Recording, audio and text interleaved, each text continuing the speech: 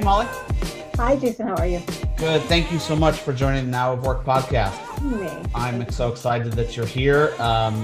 Friends for a long time. I've always looked up to you and someone to the space. So it's always fun to have someone on who you can just have kind of a conversation with. The only thing I asked before I got in here was if there's going to be video, so I could make sure my hair wasn't sticking up. So, hey, that's the only way to do it today is video, isn't it? It's video all day, every day. Authentically me. I mean, I have no choice.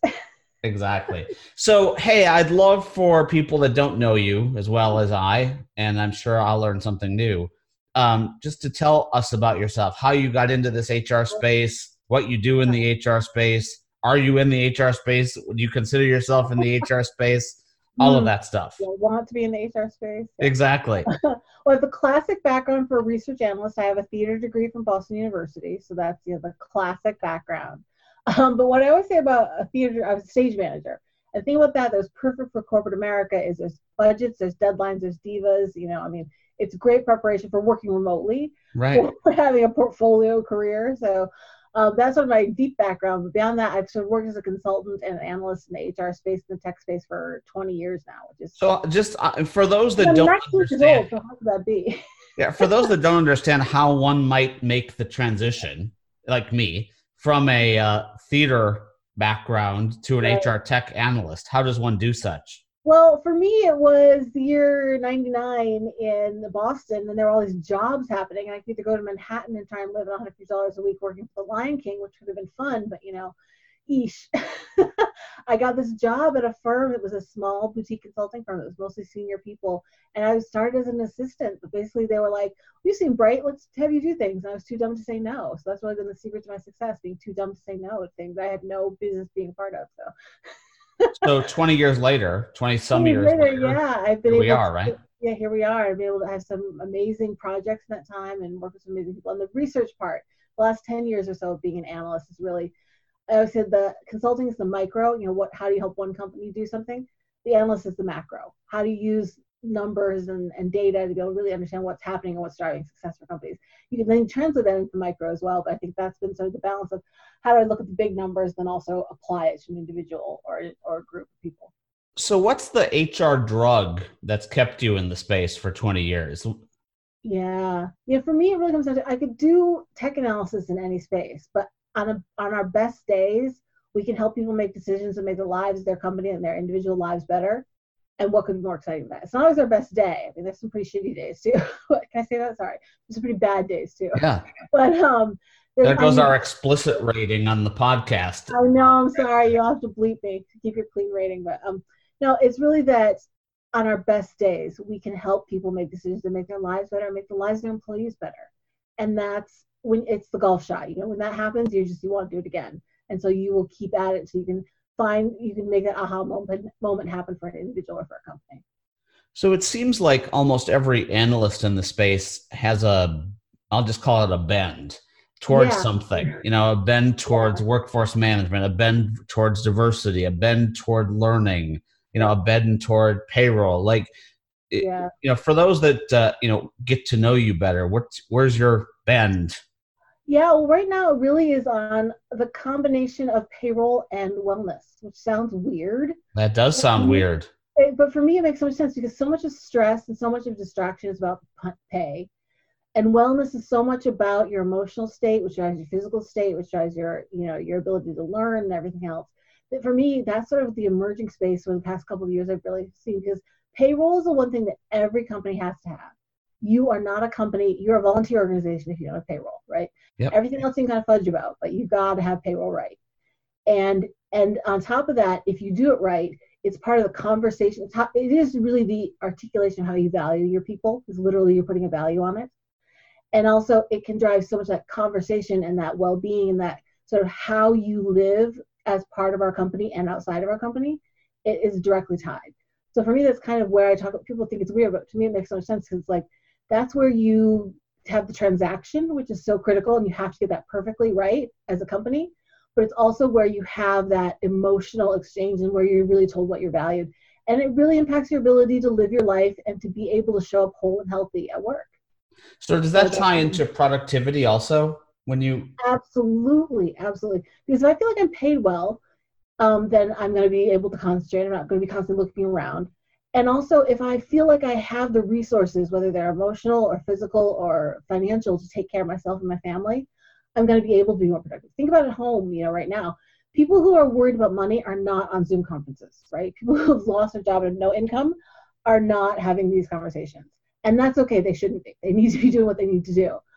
But once you're beyond that, so when you have all that, you have the luxury and the privilege truly of being able to say, like, okay, let me take a step back and how can I make things better, right? That is a privilege, and that comes from the stability. We talk about the hierarchy of needs.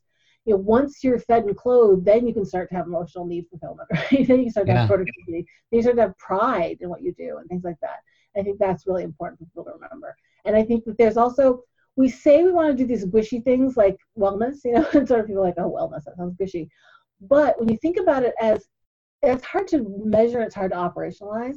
If you get pay and workforce management, like scheduling right and pay right, that's actually a conversation and a tool you can give managers, even if they don't want to or know how to have an engagement conversation. Those are tools that can cause them to make people engage, right? Yeah. So I think it's a very teachable way, a very measurable way to help people say, if you pay, if you schedule, if you use these tools, you can actually deliver on those so-called gushy goals that a lot of people have trouble with. So when we think about the shift of kind of the shift from the future of work to the now of work, that we're talking about a lot. And hey, we've been talking about the future forever, and bang, right. now we're here at the now. Yeah. As an analyst, you look at software vendors, and you look at what the vendors are doing, and you look at how organizations are using those tools. Absolutely. There's, you tell me, there's great payroll companies out there, but there probably hasn't been a ton of innovation in the payroll space. Process direct deposit. Direct deposit was a big one, but that's been a while. Right, it's been a while, and then there's been tweaks, right? Well, the biggest innovation I'm seeing now that I have a lot of concern and a lot of hope for is this on-demand pay. Okay. Right? So some of it's happening from the payroll companies themselves. Some of the independent startups that are laying over the payroll companies, and they run the gamut from payday loans and sheep's clothing, as I like to call them, to we're going to change the world for the working poor. Right? Yep. Those are very different ambitions, but they're all sort of stated missions in a way of people in this so-called space of earned pay, which is, if you're not familiar, it's the idea of, if I work today, I should get paid today, right? This construct of getting paid once a month in Europe or here every 2 weeks is just a construct. Can I have access to some or all of my pay up to the moment that I worked? And it's really interesting because it's been a recruiting tool. If you worked as a waitress, let's say, and you worked at 2 restaurants at the same base pay and roughly the same kind of clientele, so you had the same kind of tips, but you could walk out with half your money every night on a debit card versus waiting for every 2 weeks, right? What did you work for, right? Where would you go? And now with things like these, the ability to, if your car broke down, you couldn't fix your car and you missed 3 more days of work because your car didn't work. Well, if you had this ability to get the cash, not only could you Uber because you had cash, you had money on a digital format. Which is another thing, the underbanked in America, the unbanked in America, you can't get Uber if you don't have a credit card tied to your phone. Yep. So, and there's all this really interesting. So how do we use these tools? So I think that's the innovation we're seeing a lot in payroll right now. So I've never asked. Yeah, I've never asked anyone this, but I mean, do you think that that's how everyone will get paid eventually, or is that too much of a stretch? I think so, because if you talk about the gig economy, if you talk about anything else where people get work, where you're working even if you're working for the same company, every day you work is a choice, right? Yeah. I mean, in America anyway, in most countries, it's a choice every day. And so why shouldn't you get paid? It's a construct right now. I think about in Europe, my husband actually he's worked for a company that's based in the UK. He gets paid once a month, which in America is weird. But in the UK, they've actually, some of the companies have seen huge uptick in that last week. It's not a ton of money, but just that little bit of bridge. And if you can do it in a way that actually, some people it's more like payday loans, right? So people are digging the hole deeper. Other ones, it really is in a construct of education and how do you teach people to budget differently and things like that. And everything in the gamut. But I do think that could be the evolution of all this, because whether you're a gig worker, whether you're a part-time worker, whether you're a contingent worker, you want to get paid. The closer you can get to be with the work and the pay, it's only cleaner for the company, right? Because then they're just done, right? They're done with you. But it's also better for you as an individual. Now, on the other side of the equation, the wellness side of the equation, that's changed drastically, right? And it seems to be there's a new company every day that's focused on wellness. And I kind of would love you to talk a little about the true innovators versus the companies that have put on the wellness coat, quote unquote. Right, exactly. Well, I think it's also, there's so many kinds of wellness, right? I think wellness, we talked about smoking cessation Yeah. 25 years ago, 20 years ago, 5 years ago, 4 years ago, we talked about smoking cessation and weight loss and things like that. Now it's emotional health. Now it's, well-being in terms of like your mental well-being. Mental health is a huge issue right now, even before COVID. And I think this is going to make it worse, right? There's so many people coming with so much anxiety. I mean, and also the impact of anxiety and heart disease. I mean, there's a huge study on anxiety that was recently published by the Heart Association because of the impact it has on your blood pressure and your heart rhythm, and also the financial ties to that. So we're seeing that financial piece kind of trickle down into this overall wellness. So I think the innovation is really happening I think a lot of it has to do with the attitude and the MO of the companies, right? Like so much else, right? Every company has a DNA. Mm-hmm. And it's not good or bad, it just is, right? Cornerstone, anything they're ever going to do is going to be grounded in learning, right? Yep. ADP is going to be grounded in pay. And that's not good or bad, it just is, right? Yep. And so from a wellness company, where they're coming at it is important. I've actually found, so I recently, as you know, had some brain surgery, which is why I have this great short haircut. And part of what got me too was breathing, right? And so there's an app from Total Brain that was actually brought, their CEO and I met, and he actually coached me, and their breathing app got me, I had to be awake during my surgery. Their breathing got me to it, right? Okay. So I'm like, when I tell people like this can help you through anxiety, I'm like, no, really, this like can help. Yeah. I think it's never just to find that thing, but I think these innovations on how do we deliver to the point of anxiety help? How do we deliver to the point of financial stress help? How do we deliver to the point of mental breakdown? And before mental breakdown, the help that people need. So I think the more we can, again, sort of connect that need to the resource, I think is where we're starting to see innovation. By looking for those early warning signs. Yeah, Molly, one of the things that's always bothered me, and I haven't done anything about it except talked about it, but it's always bothered me is, most organizations, employees sign up for benefits once a year, right. But then also throughout the year, there's just this constant barrage of programs, whether they be physical health, mental health, The mug. I got a new mug, right? Exactly. Exactly. Something new. Water bottle. And, it's buried on the portal somewhere, and or maybe I have it posted above in the cafeteria for a day, or maybe it's on the portal homepage for a day. Like, I don't actually think, this is the part that bugs me, most employees know what they're entitled to based on what their employer actually does for them. I think that's so true. And it's a huge missed opportunity for employers, right? Because it's often doing some really great stuff that they actually believe will help people. And they probably would if people knew about it, right? And they're paying for a lot of this stuff too. So like part of me says to companies, like, you should get the credit for what you're paying for, first of all, right? Make that investment worthwhile. Also, individuals, again, I think it's about helping them navigate it. It's too much to throw it all at them at once and to throw it at them once a year. Yeah. But how to make sure that we're listening and have sort of early sensing tools that help us know that when it can be pushes, like when people make certain changes in their benefits, or people make certain changes in their schedules or things like that, or get a pay change, how can we bring to them the resources they might need at that moment? I remember having a conversation with an EAP company once, and I said, what if EAP employee assistance programs were actually programs of assisted employees? And they were like, wow, right? Right. Because usually EAP meant something bad had happened, like something really, really bad. If you were talking to EAP, something really bad had happened at work, And what if it was actually about programs that actually you could talk to people about your issues and find out what resources you had available to you? I think you're absolutely right. That's where companies are investing in these, so they need to get the credit for it. They need to get them used because that's going to be the better investment. But also individuals need to be able to trust enough, I think, in their systems to be able to give them the feedback, lets them know how to match them to what some of these opportunities are. So one of the things I've been curious about along those lines is, wearing an Apple Watch with lots of analytics on it, and, now that it's tracking how much I sleep. Right. Which I have an app that I've opted into that tracks how much I sleep. Should I be able to open that to my wellness program that my employer offers to be able to push me content on how to sleep better, or, things like that? Where's that line? I think it's interesting because as an individual, I work for myself, so if I let the boss in on it, I already kind of knew. So, but I have to trust third-party companies if I want that kind of resource, right? So if there's an Apple program, or if there's another, a third party that I as an individual have access, I can opt to let them into or not into my data. But as a company, it's sort of like, do you have the paranoia of like, if they know more about me, oh, what are they going to do to me? Right. And so I think they should be able to, but I think there's a trust issue. So that's why I think a lot of these companies are coming in as that third party reference. Say, like, listen, we are paid for by your company, but we are the ones that interact with your data, not your company. Yep. And if they do get anything, it's aggregate data. Now, the aggregate data can be really helpful. That TotalBrain company I was talking about before, they also help companies because they start to see things like, wow, a lot of people in your company are having trouble with communications in their teams or things like that. So you want to have enough feedback to be able to address things without it being personally identifiable. I think I always say for every bit of convenience, you sacrifice privacy and security, and you have to decide where the line is for yourself. Yeah.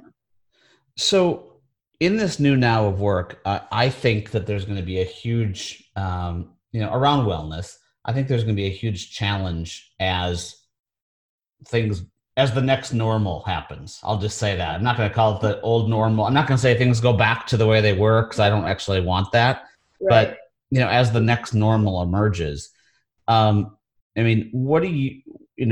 are a few predictions that you could make on that you think that, hey, when this, 6-9 months from now, where, and I try to help people understand that we were going like full steam ahead. I mean, you said March 1st with you were in Las Vegas, I was all over the world in March. Like we were going full steam ahead and we hit a wall. Right. As hard as we could, to the fact where our kids are now running around, our pets are running around, our spouses or partners are running around. We're worried about going outside. We're worried about if our groceries are clean. Like it's affected everything. It's not just like it's not like the economy just blipped. Right. And it's not like there's other parts of the world that are going to be okay. It's not like when your world falls apart and your parents or your brother or your sister can help you out, right? Right. Everybody's world's falling apart. So when that next normal reemerges, like what are some of your, I'm not sure how much you've thought about it. I think about it way too much, but what are some of your thoughts?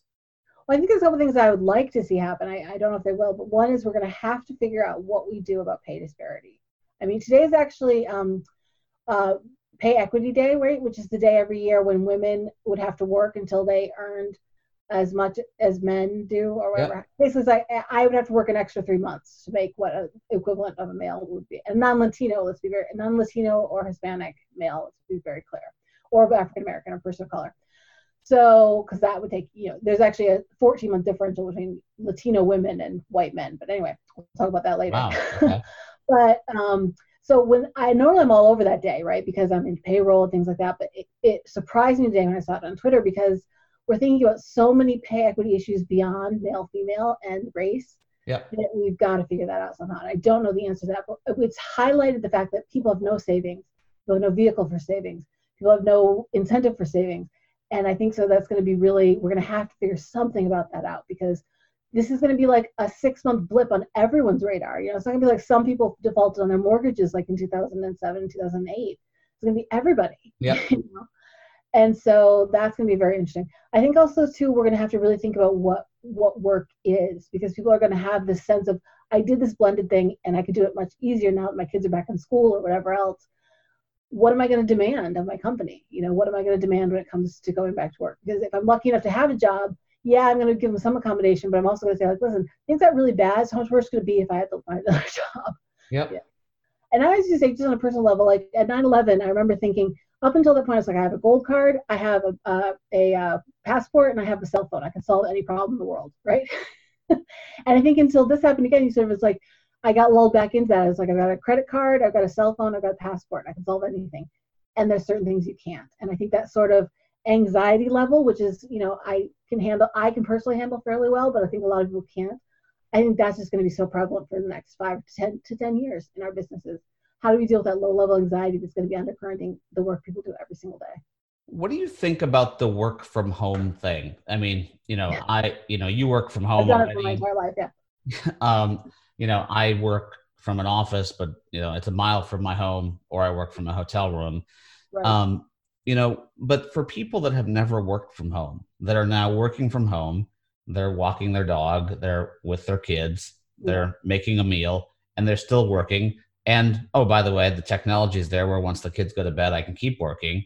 And now all of a sudden they're telling me I should go back into work. And my boss, I said that word on purpose, is telling me to be there at 8 and is making sure I'm staying there till 5. Like, I mean, I've never actually said this, but is this the end officially of 8 to 5? I think for a lot of jobs it could be, right? Because a lot of people who are working 8 to 5 jobs, they may have been in the office from 8 to 5, but they were already working at night, and after hours. I think there's a couple of things. One is the personal boundaries. Say, like, I've dealt with this issue a long time ago, because in my house I have an office, which you can see behind me, and when I'm not, and I try to leave my computer in my office most of the time, because over the years I've learned it's not healthy for me or my husband or my relationships to have my work with me all the time. I have my cell phone with me, but even in my house, we don't have kids, but at dinner time we don't have cell phones, And so we've already put some of those boundaries in place. I think, so on one hand, people are going to have to put boundaries in place, because people are going to say, well, during the coronavirus, you worked all the time. Well, yeah, but you know what? Things were different then. So I think one is the person on the employee side, so the personal boundaries, and on the employer side, if you don't have trust, you have nothing. If you need to watch your people work, I always have said to people who work for me, there's a couple if I have to know where you are, if I ever have to ask where you are, what you're doing it wrong. I don't want to know where you are, what you're doing. That's perfectly said. If you are being responsive, if you are making your commitments, that's what I want. And I think there's a lot of managers that have not developed the trust to be able to think that way or say those things to their employees. Yeah, it's going to be fascinating to watch. And I think that T word, that trust word, is a big issue. And if you haven't built it before, it's sort of like I always said, the best time to think about engagement was 10 years ago, right? The best time to build trust was 10 years ago. So if you haven't done it, if you haven't already started to build trust, it's going to be really hard for, I think, a lot of managers to. So, I mean, honestly, go ahead. Sorry. So I heard people want people to be logged into Zoom or Slack or whatever so they can see them for 8 to 10 hours a day. I'm like, why? Who has the time to even care about that? I was like, if you're responsive when I need you and if you're making your commitments, I don't ever want to know where you are or what you're doing. So not something I planned on asking you, but I'm going to ask it anyway. Like, tips on building trust remotely. Like, if I'm a new leader, which I've got, in the world, we have lots of new leaders, or I've never led remotely. How can I build trust remotely? I think part of it is being accountable yourself. If you make a commitment, deliver. And I think the more times, because you can't dictate what someone's going to do if they're not in front of you, and I think that's okay. But if they know that if you are trustworthy, they will start to trust you. So, I mean, you've got to say what you're going to do, you got to do it, and then you got to tell them you did it, and you got to be there every time. So if you're leading remotely, you cannot slack. You have to be responsive. You have to be able to be trustworthy.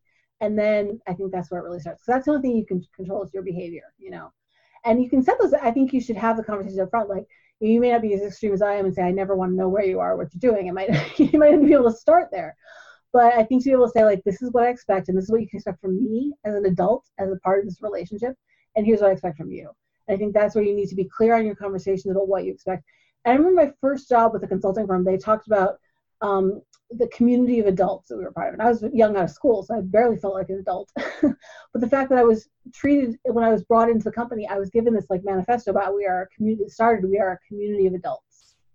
I just thought that respect also started to earn me the trust. I knew that I was being trusted and that I could trust them. And that's really what started to build it for me. And that was a remote company too, mostly remote. So, speaking of trust, I trust you a lot, but I have to ask you this question. And afterwards, verify, right? Afterwards, you may say, dude, I'm not going to answer that, which you don't have to. But you've always, for my whole life as I've known you, you've always been one of the most positive people in the world. Yet you and I are both very active on social media, Twitter to be specific. Yeah. And we share very similar political views. You tweet yours, I don't. And when I see you tweet yours, I say, wow, like that's negative. That Molly's being negative. And I was like, is that really her being negative? And I would just love your thoughts on it, because I try to block that out of me, but I'd love your thoughts. Well, part of it is I have had to become so authentic that it hurts sometimes. Okay. This is my health battle. I've decided to be very transparent about all of that. Yeah. And so the more I tried to not be myself, the worse everything got. But it doesn't bring you down when you do stuff like that, right? No, when I say things that are negative, usually it's because it's shocking that I say it, right? Like I know exactly the word you're thinking of that I use. And it's not the worst word in the world, but it's certainly something that I use emphatically. And no, to be honest with you, I can say it right now. It's asshat, and it's a new word to me. But I was like, wow, where's this asshat coming from? And I think because it's so unlike everything else. When I actually look back on my Twitter stream, because I do every once in a while, I'm like, okay, I think it is so juxtaposed to everything else I do that hopefully it gets some attention, right? That's mostly why I do it. It's sort of like, it's not the worst word in the world. It's just weird enough and just so different enough from the usual things I tweet that I'm hoping it does get some attention, because I do have some pretty strong beliefs that are being tested on a daily basis. Yeah. And so for me, that's kind of what it is. And so for me, it's not even negative in terms of like, it doesn't make me feel negative. I mean, I think everyone's I do, and I try to be transparent about that too. I do have down moments, right? I do have moments where it's like, this was really hard today. I tend not to dwell on those in the moment. I tend to reflect on them. I usually blog about them a week later. Yeah. But even the negative, I think, is part of who we are, And Yeah. I think that's part of why people do trust me. I think that's a great reminder. The authenticity is a great reminder of that, and you're just very open about it. Swear in front of your grandma, you know what I mean? Like, it's authentically me not to swear in front of people that I consider to be adults, like my father and my grandmother and people like that. But it's also authentically me to call certain people an asshat on Twitter. Yeah. So authenticity doesn't mean you have to be the same person in every situation. I think that's what people get wrong. Like, doesn't mean you have to be constantly shocking. You have to be constantly sort of out there, or it's inauthentic. It means you have to be who you are in that moment. And that there's certain moments where I would never use that word, and there are certain moments where I would. And I think that's part of authenticity too. It doesn't mean you have to be the same person all the time. It means you have to be who you are in that moment. So speaking of the who you are, the other thing that I want to just get out, and make sure that we talk about is HR Cares, and yeah, and that whole movement. Yeah. I'm going to call it a movement. If you could talk about the story, talk about the why, talk about the how, all of that. It's so beautiful to me, and it's really who you are. Yeah, I mean, it's something I never expected, but something that sort of seems inevitable now looking back. But yeah, six and a half years ago in 2013, I was diagnosed with Parkinson's disease. And I had it for about 6 or 7 months, but then basically at the HR Tech the following year, 2014, I launched this HR Gives Back, which was a cause that was initially just to fund research for the Michael J. Fox Foundation. And since then, we've raised over $120,000 for the Michael J. Fox Foundation, which is fantastic. Every year at HR Tech, the vendors there and you and lots of other great people have donated to support our efforts for the Michael J. Fox Foundation. This year, who knows what's going to happen with HR Tech, but at some point, HR Gives Back still needs to be part of it. So we're going to do it virtually, even if it doesn't happen physically. Absolutely. And last year we had these one of the best things I did last year that's been so much fun is I had, my website is called The Unshakable Optimist, which I think for a person who has Parkinson's was perfect. The fact this URL was available is like kismet. But I made t-shirts that said The Unshakable Optimist. And what's been so much fun is since I sent them out to people in December, every couple of days I get an email or a text or a tweet where someone says they're wearing their shirt. And they take a picture of themselves. And they say, I was wearing my shirt today, which I get goosebumps even thinking about that. But this idea that my journey, and I also, after I started HR Gives Back several years ago, about 1.5 years ago, I started my blog, which actually started as a chronicle of my journey for my brain surgery. Started with the testing and all of that I went through. It took about 1 year of testing and qualifying and all that. And then last October, I finally was able to have it done. So I've been able to I'm luckily enough to be in an industry and in a job that I could continue to do while this was all happening. Although it is probably much easier to understand me now than it was in October, because my speech cadence is still fast, but at least it's a little more clear than it was. But I'm not tremoring or shaking or anything. I would say, how are you feeling? I feel amazing. That's great.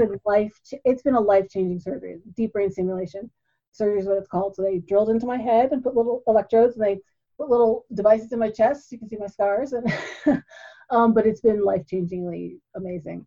So anyway, I've been able to share that journey and be transparent about it, which has caused a lot of people to, I think, to care, and they've shown their caring through their support and through their financial support, which has been phenomenal. So the Fox Foundation is very near and dear to my heart. They focus on research. They really focus on de-risking early stage medical interventions and surgical interventions, and they really are focused on bringing drugs to market as quickly as possible, which has been phenomenal. And they have, in the past 20 years, brought amazing resources to the forefront. So yeah, I mean, you should be so proud of that movement.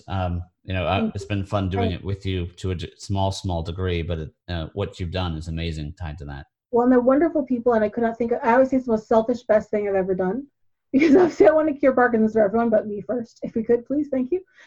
Yeah. I'll happily be the first one to be cured if that's what it comes down to.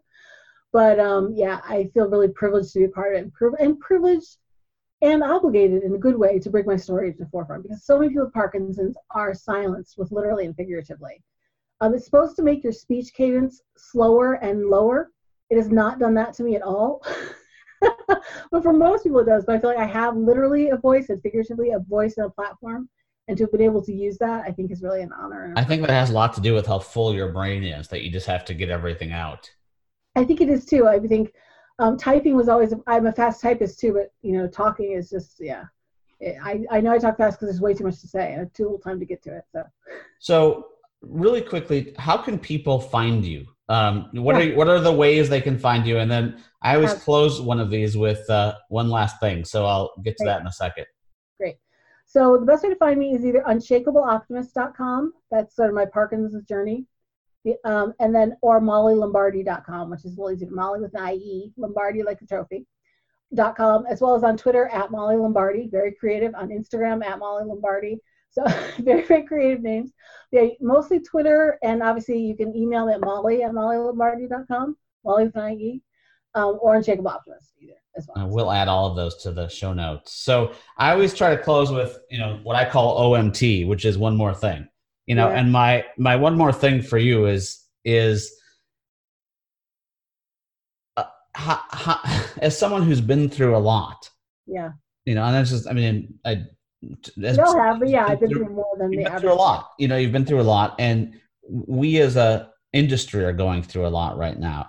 Like, how do you stay positive? How do you stay positive, and how do you fight get up the next morning to fight the next fight? Yeah, I think two things: expectations and perspective, right? So perspective, and as one of my friends reminds me, she's like, you don't always have to have perspective. She's like, because you can always find someone who's worse off than you, who has it worse than you. She's like, but it's okay to also feel bad about yourself sometimes, right? And I have a joke that sort of says, if you're not at the gas station at 10:30 in the morning in your pajamas buying ice cream for breakfast, once in a while, you're doing it wrong, right? But if you're there every day, it starts to be a problem. If you're doing it once in a while, you need to have that day. So perspective, though, there's always someone worse off. There's always someone, even if they're not worse off for them, they're worse off, right? There's always somebody going through something. You never know what people are going through. So perspective and expectations is the other one. Expectations mean everything. And so if you expect everything to be perfect and it's not, you're going to be disappointed. I remember on my wedding day, I said to my husband, today's going to be perfect. Not because it's going to be perfect, but because I decided it is. And it was perfect because I decided it was, not because things didn't go wrong.